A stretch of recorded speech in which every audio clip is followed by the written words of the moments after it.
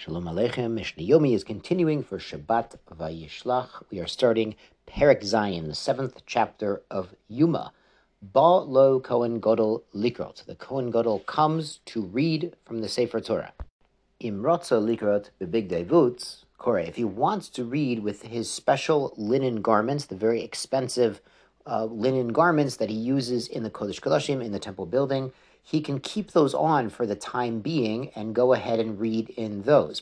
And this is a bit of a chiddush that Mefarshim say, even though it's not specifically in avoda, it's not one of the sacrificial rites, it's not one of the official avodot, but he could still keep them on. He has permission, the Cohen Gadol has permission to continue to wear these special begodim while he's reading the Torah, even though it's not officially an avoda. So he could wear in that, imlo, if he doesn't want to wear those special garments, he can put on his own white robe and read in that instead.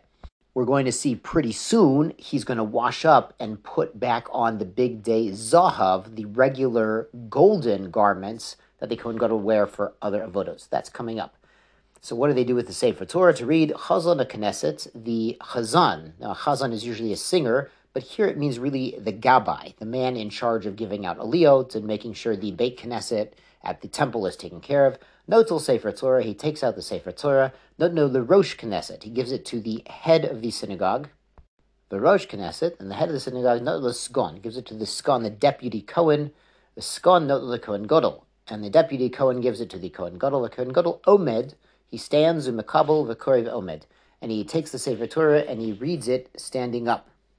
V'korei Acharei Mos, the famous Parsha Acharei Mos in Vayikra, Ve'ach Be'asar, and also the section of Ach Be'asar on the 10th of the month, talking about the laws of Yom Kippur.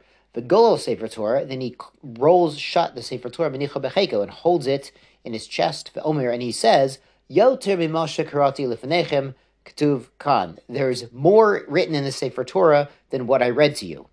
Now, the reason he does this is because he's going to read another section by memory. He's going to recite, really, not read it, and so he wants to show them it's not missing. He wants to tell everyone it's not missing from the Sefer Torah, but the Gemara explains it would be a tircha, it would be an incredible schlep to roll the Sefer Torah to the book of Numbers for this next section. And in Chumash Bekadim, he reads this section about the 10th, about Yom Kippur, from Chumash Bekadim is Numbers, Bekudim is counting, Kore al Pei, he recites from memory.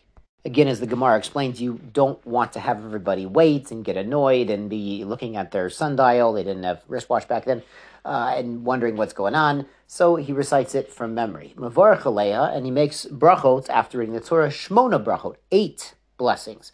Ala Torah, on the Torah, ala Vodah, on the sacrificial rites, al HaHodah, a blessing of thanks, al Mechilat Avon, a blessing that Hashem is forgiving our sins, al HaMikdash, on the temple, b'fnei Atzma, al Yisrael b'fnei Atzma, and about Am Yisrael also, al Yishalayim b'fnei Atzma, and also about Yerushalayim, al Kohanim b'fnei Atzma, and a separate blessing on the Kohanim, v'al Shara Tefillah, and a blessing on the rest of the prayer. And the Gemara explains that's a Baruch Shomei Tefillah, a special.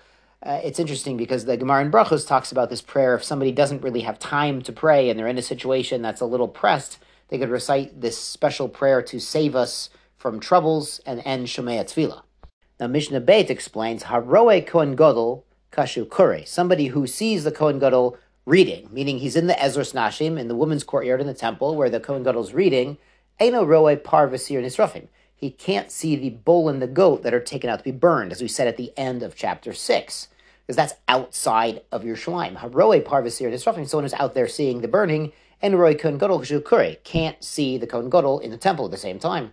Not because he doesn't have permission, but only because it's far away. And they're doing both of these malachot, both of these actions at the same time.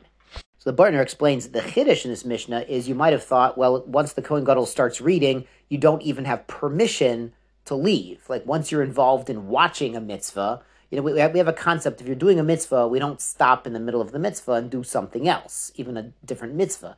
You might have thought even if you're watching someone, listening to someone do a mitzvah, you don't have permission to leave. The Mishnah is really teaching, well, a person would, in theory, have permission to leave if they could go to the other mitzvah, but it's just so far away that they can't get there, so you can't leave anyway because you're not going to get there in time. Yashar Kochem, Shabbat Shalom, and a good Geben Shabbos.